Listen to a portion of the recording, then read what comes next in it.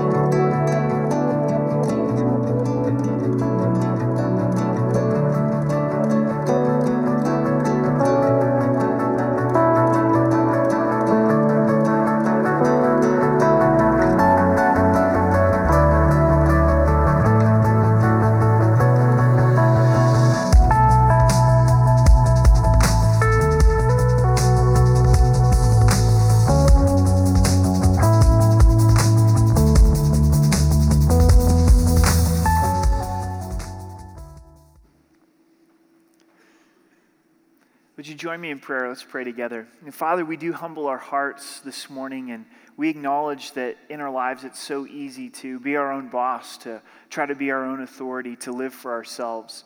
We definitely know that that's what culture is propagating. And as we see this played out over 400 years in Israel's history, we pray that we would be convinced more than ever to be submitted to the lordship of Jesus Christ. So, Father, would you bless the study? Would you really speak to us? In Jesus' name, amen. So, verse 1 of chapter 1 of the book of Judges. Now, after the death of Joshua, it came to pass that the children of Israel asked the Lord, saying, "Who shall be the first to go up for us against the Canaanites to fight against them?" The Old Testament, to try to give an understanding, a brief view of the Old Testament, is it does have largely to do with the promised land that we refer to as Israel. God promised to Abraham that he would give his descendants this section of land. We find a period of time where Israel is in Egypt, and that's where they really grew as a nation, but also that's where they were put under slavery.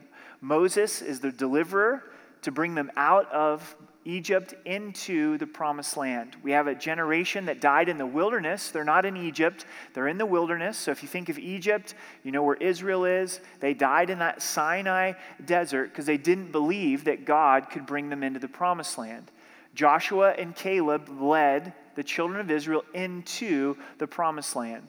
Not in the too distant future. We studied the book of Joshua. You can go to the website and go back and listen to those teachings. Now the book of Judges is the generation right after Joshua. After Joshua passed away, we've got this new generation that's grown up, and they have the job to go in and to do the mop-up operation. The overall victory has already been won, but now each tribe was given a section of Israel. So there's 12 tribes inside of Israel, and those all come from Jacob's sons. Jacob had 12 sons, and they became the 12 tribes of Israel. So as we're going to read through this chapter this morning, you may find yourself getting lost a little bit with names like Manasseh. And you're like, who is Manasseh? That's one of the tribes of Israel. Who's Judah? That's one of the tribes of Israel. And so now these tribes need to go in and actually take possession of their inheritance.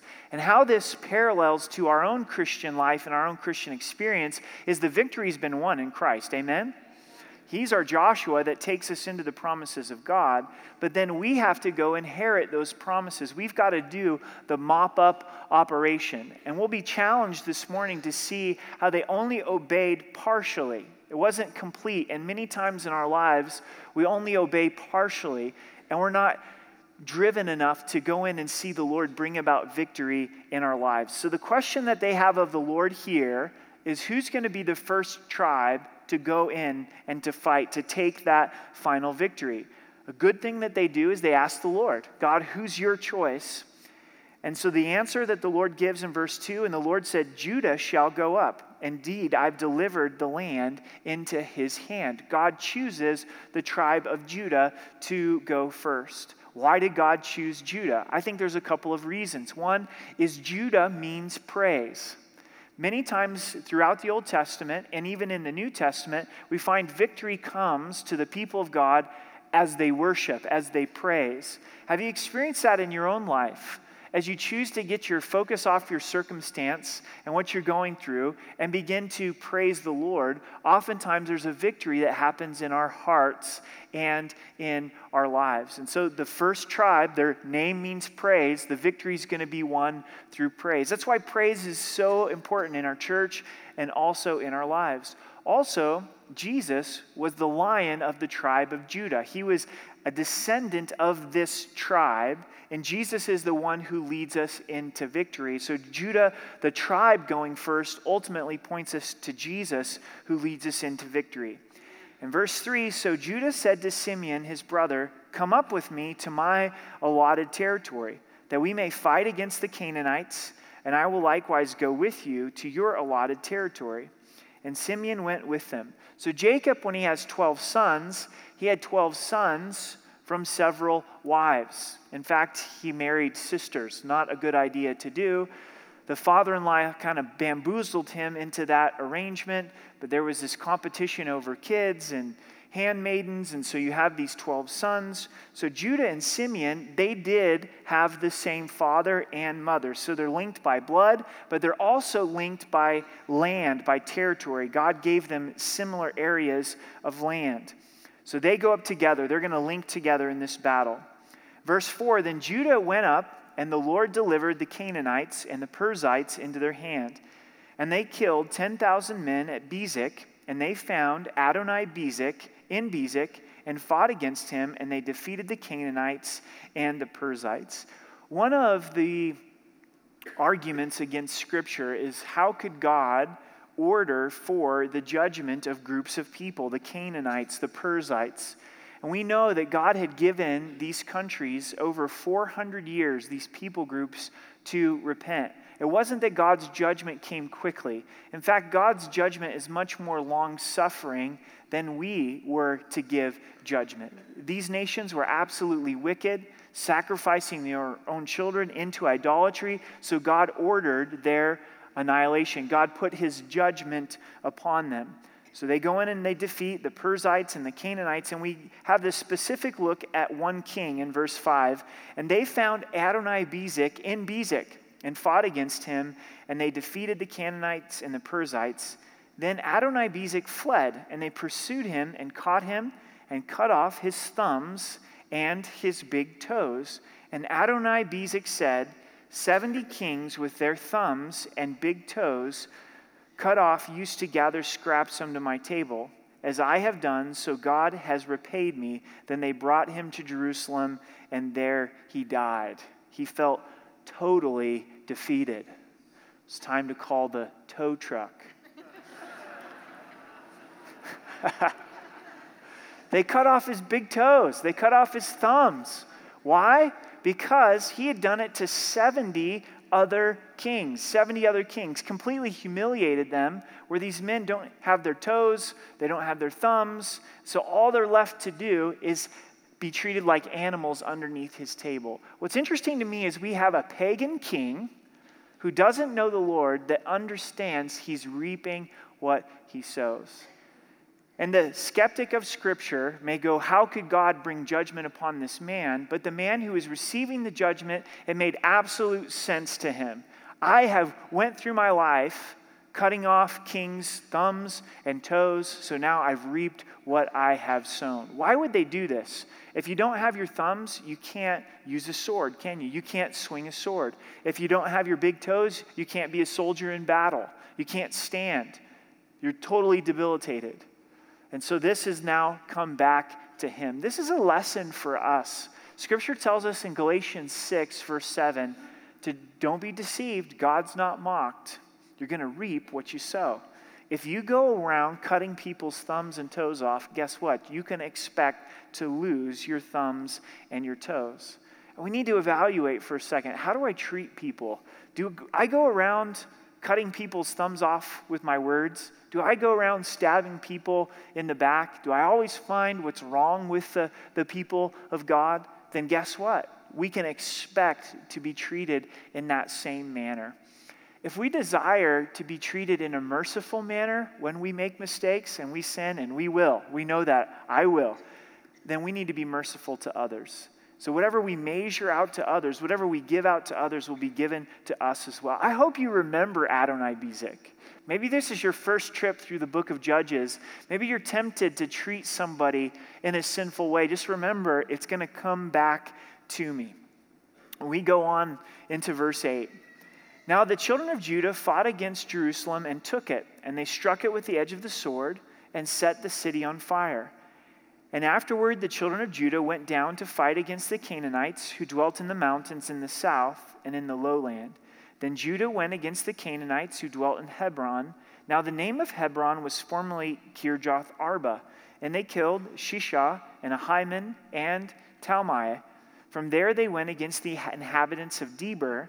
The name of Debir was formerly Kirjath Sepher. So these are the victories of Judah and Simeon. We get a glimpse now of Caleb and his relationship with his daughter.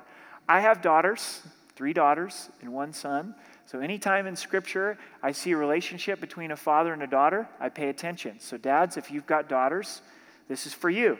Then Caleb said, whoever attacks Kirjath-Sepher and takes it, to him I will give my daughter Achish as wife. Pretty interesting. He says, not just anybody can marry my daughter. It has to be someone who is a man who steps out in faith, who takes action with his faith. If you remember Caleb, he was one of the original spies with Joshua into the promised land. He gave the good report that God's bigger than the giants. We find in the book of Joshua and here in Judges, in his old age, he was still stepping out in faith. First, Caleb had a vision for his daughter. He knew the kind of man that he wanted his daughter to marry. Do we have that as fathers for our daughters? Do we have a vision of who we want them to marry? As a parent, we pretty quickly realize that our kids are going to spend much more time with their spouses than they are with us. 18 years goes pretty quickly. And then, Lord willing, they move out of the house. Hopefully it's not the failure to launch deal. But, they're going to spend much more time with their spouse. So dads, have a vision for your daughters. And this is a good characteristic to look for and say, you know what, if you want to marry my daughter, you've got to be a man of faith that takes action upon his faith. So a young man steps up in verse 13, and Othniel, the son of Kenaz, Caleb's younger brother, took it, so he gave him his daughter Achish as a wife. So this is Caleb's nephew that takes the step of faith and is able to marry his daughter. Now the daughter has a request that we learn from in verse 14 and 15. Now it happened when she came to him that she urged him to ask her father for a field. Then she dismounted from her donkey, and Caleb said to her, "What do you wish?" Also with fathers and daughters, you know when your daughter wants something from you.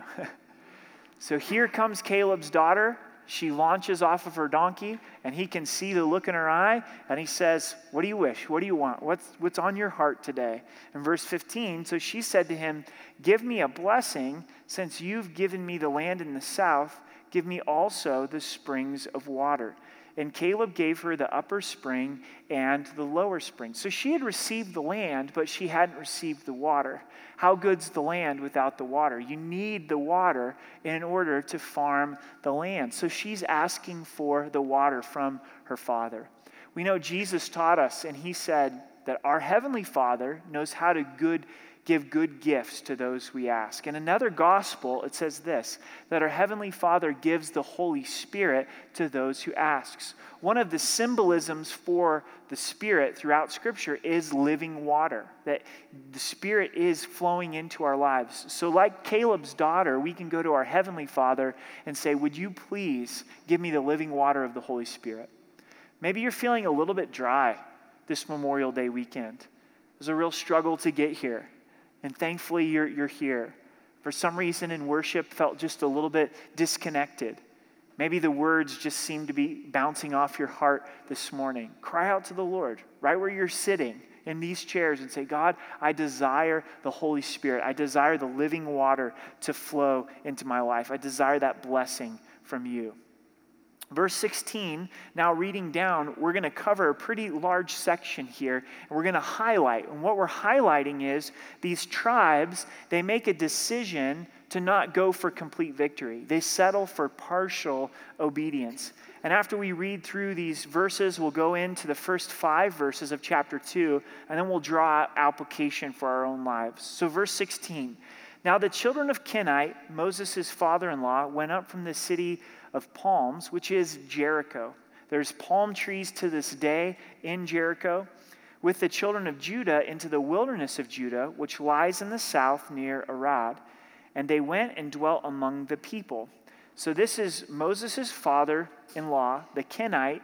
He comes and dwells among the people. What did God encourage and command for them to do? To destroy the people. So we find some compromise here. I'm just going to dwell among them instead of conquer them. And I think for us, when it comes to sin, we've been given a command to completely eradicate sin from our lives, but a lot of times we want to live among sin. We want to think that we've got sin under control. Verse 17, and Judah went with his brother Simeon And they attacked the Canaanites who inhabited Zephath and utterly destroyed it. So the name of the city was called Hormah.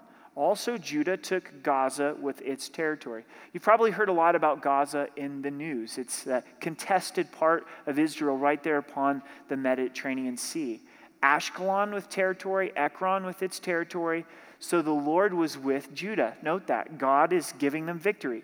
And they drove out the mountaineers, but they couldn't drive out the inhabitants of the lowland because they had chariots of iron.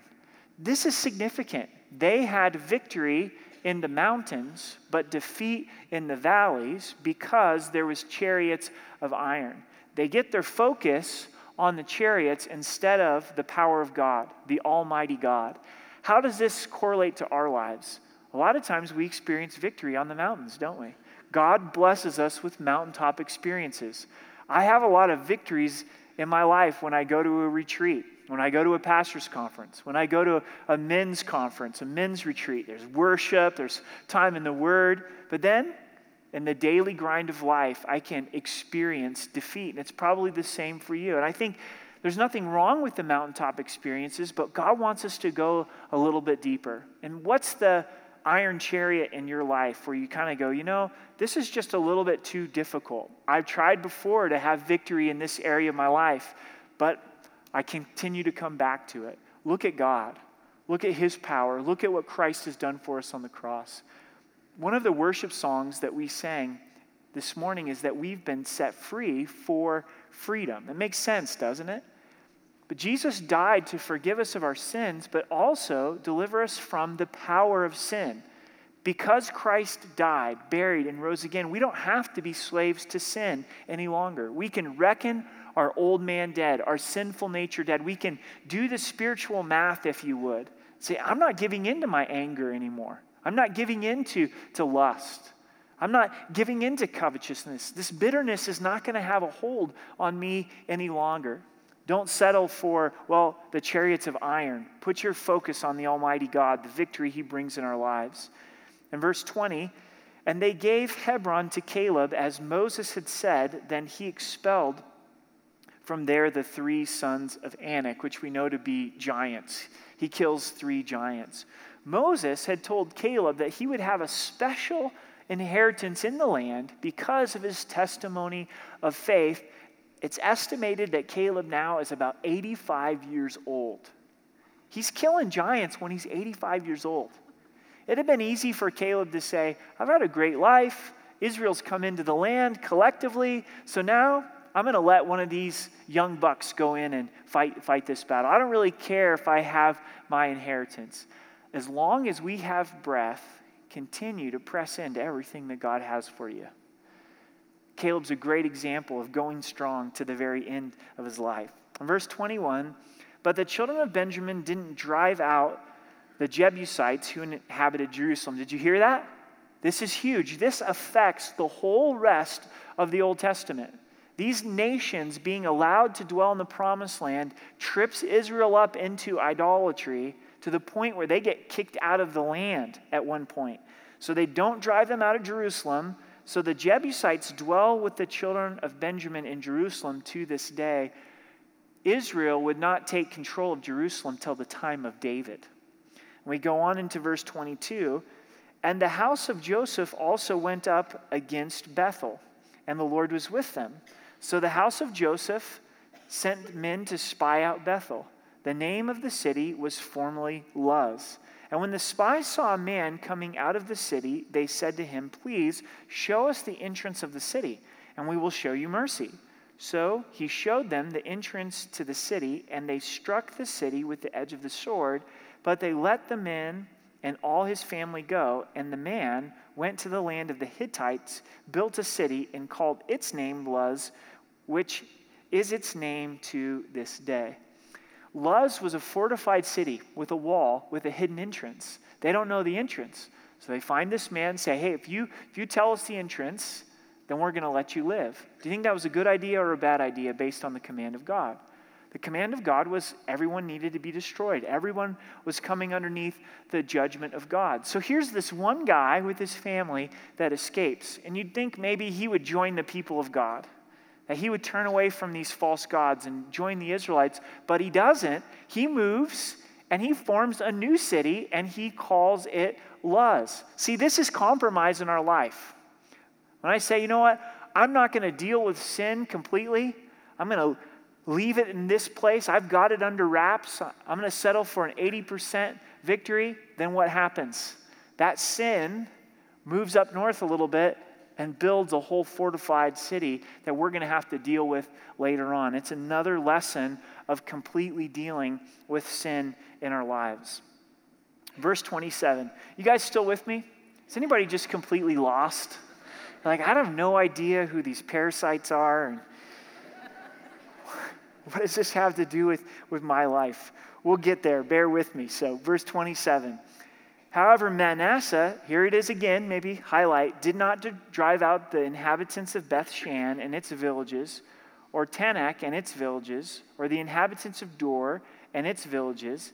And it goes on and on of these different places. Megiddo, and the Canaanites were determined to dwell in the land. Verse 28, and it came to pass when Israel was strong that they put the Israelites under tribute, but did not completely drive them out.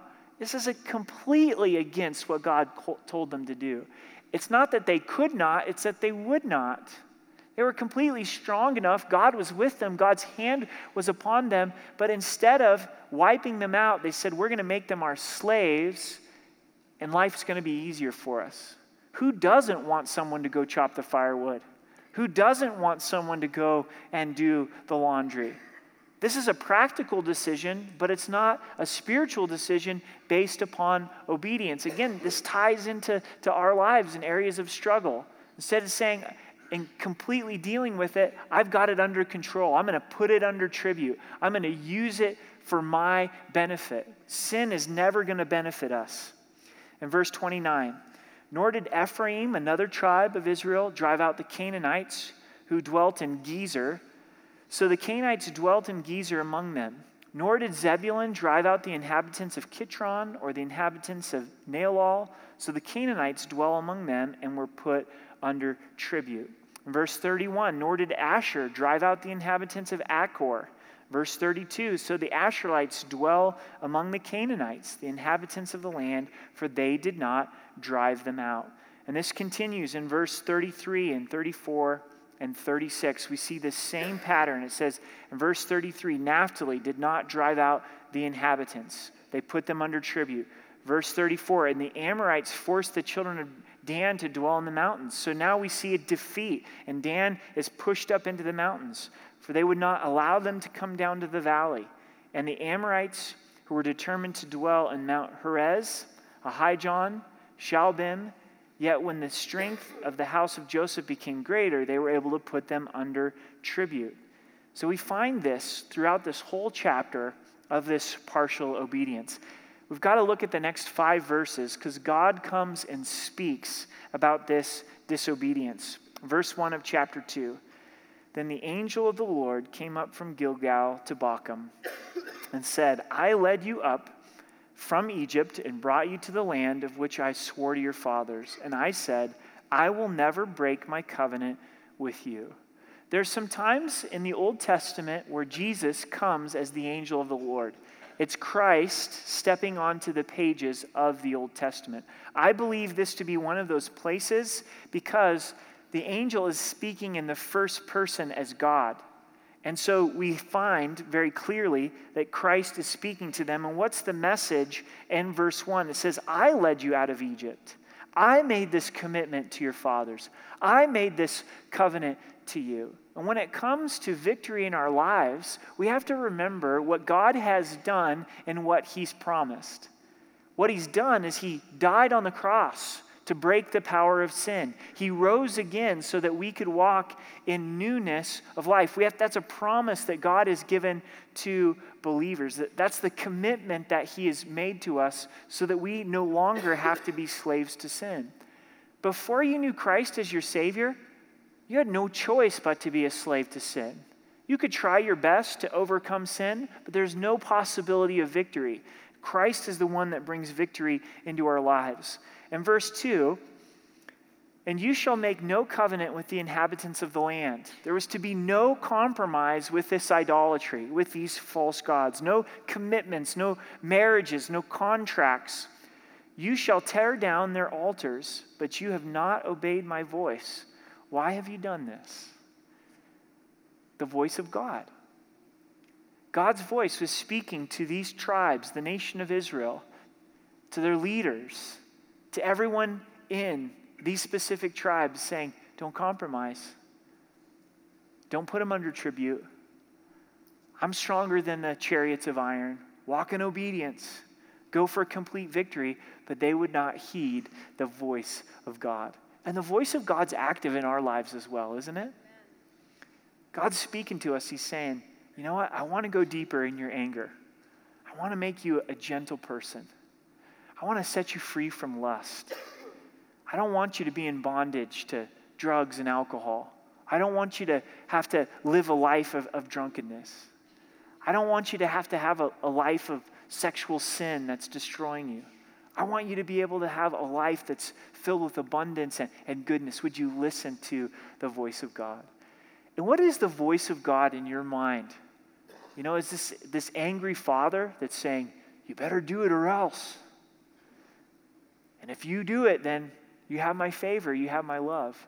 Or do you hear that gentle, loving voice of a father that says, I've sent my son to die for you. I'm going to love you no matter what. I'm going to love you unconditionally. But I've got something better for you. I've got a life that's filled with patience. I've got a life that's filled with joy. I've got a life that's filled with intimacy with me. Listen to that voice of the Father. Obey the voice of God. Verse 3, therefore, I also said, I will not drive them out before you, but they shall be thorns in your side, and their God shall be a snare to you. God confirms their decision. They're still the people of God, but he says, you know what? You want to live in compromise? Go ahead.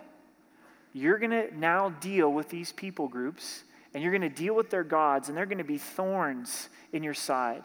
They're going to be a snare to you. They're going to be a trap to you. We're going to see that through the book of Judges. The book of Judges is a 400-year period from the life of Joshua to Samuel. And then even as you go into the Kings and the Chronicles and the prophets, you're finding that they're struggling with idolatry. In verse 4 and 5, so it was when the angel of the Lord spoke these words to all of the children of Israel that the people lifted up their voice and wept. This is a big, big deal. This is their inheritance. This is their land. This is all they had. And now these nations are going to dwell with them. They're not going to have complete victory. Then they called the name of that place Bochum. And Bochum literally means weeping. And they sacrificed there to the Lord. So they feel the weight of what has taken place with their partial obedience, and they sacrifice to the Lord.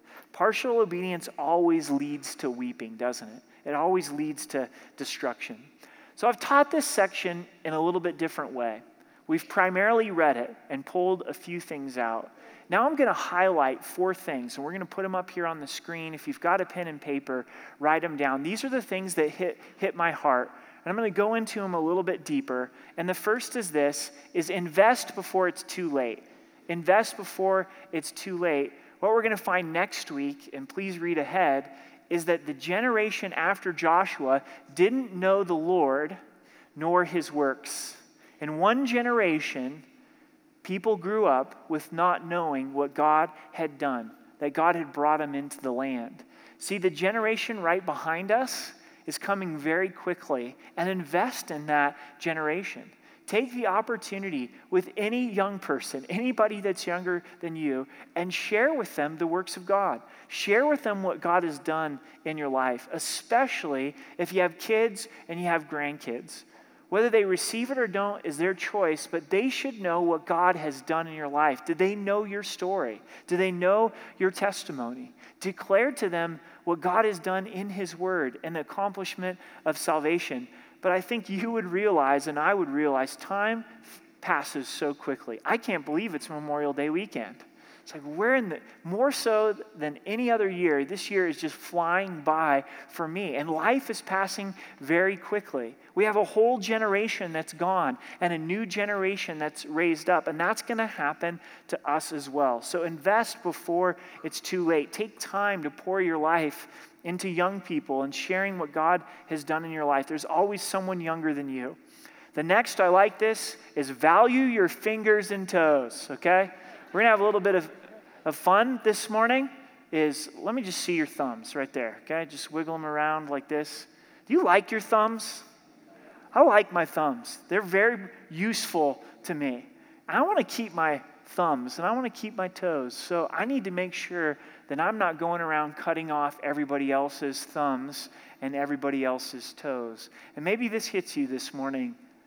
You're like Adonai Bezek, and your tendency is to always cut people down. May this morning be a morning of repentance, a morning of change direction. I want to sow mercy. I want to sow kindness.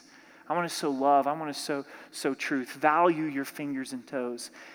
This one is something to pray about and think about, is don't settle for partial obedience. Don't settle for partial obedience. As we struggle with sin, to realize that we're crucified with Christ. We have to remind our sinful flesh, you're dead. You've been nailed to the cross. I'm a new creation in Christ Jesus. And don't just settle for 50%. Just don't settle for 80%. How might this look? Maybe someone who struggles with being an alcoholic has gone through great strides to have victory and press into Christ, but yet there's just that secret stash that's hidden in the garage that nobody else knows about. And in the back of your mind, you're thinking, well, if things get really bad and I'm just heartbroken and I don't know what else to do, I'm going to go get that out of the garage. You need to go flush that down the toilet today. You need to get rid of it because it's partial obedience. Maybe we've never really gotten to a place that with our anger, that we've been convicted of it to say, I want to be a different person.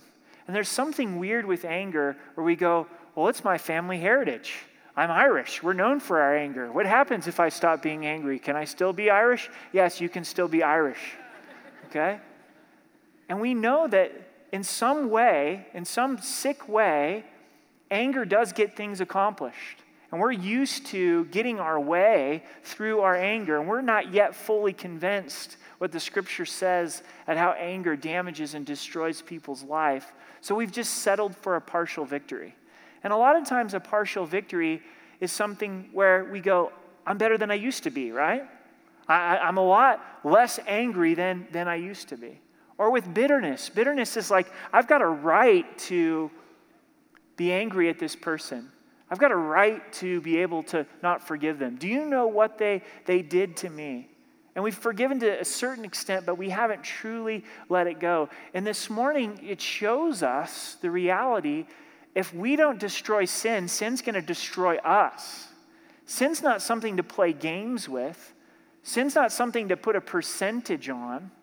You know, some might be saying, well, you know, I do look at some pornography, but I'm not cheating on my spouse, or I'm not running around sleeping with people. And pornography's rampant for men and for women. And God's saying, I want complete victory of your life. I want you to surrender completely in this area of your life. And church, I know that at first, this brings great discouragement because we go, I've tried before. I've tried, and I've failed. So why would I go try again? That's why I don't go bowling very often, because I stink at bowling, right? It's like, I'm not going to go pay good money to bowl and watch my wife beat me at bowling. You know, that's no fun. And that may be your attitude towards some struggle of sin. I really have tried before, and I've failed. And I want you to understand the hope is in Christ. The hope is in looking at what he has done and applying his death and resurrection and claiming the freedom that Christ has paid for on the cross. As we take communion in just a few moments, it's a chance for us to apply that truth. And then lastly is this, it's the refusal to do battle with sin always leads to weeping. As I was meditating upon this section of scripture, it just hit me. There is enough valley of Bachams that are forced upon us that we have no control over. You can't control if one of your children pass away. You can't control if you get laid off of your job because of the recession. You can't control if you get cancer. You get those results back from your doctor. But you know what? You can control not going to the valley of Bochum that's mentioned here in Judges. They weren't forced to go there, were they? They chose to go there by refusing to deal with sin. There's an old saying that experience is the best teacher. But why does it have to be our experience? We can learn from these guys' experience and say, I don't want to go to the valley of Bochum that comes from partial obedience. So let's pray together and prepare our hearts for communion.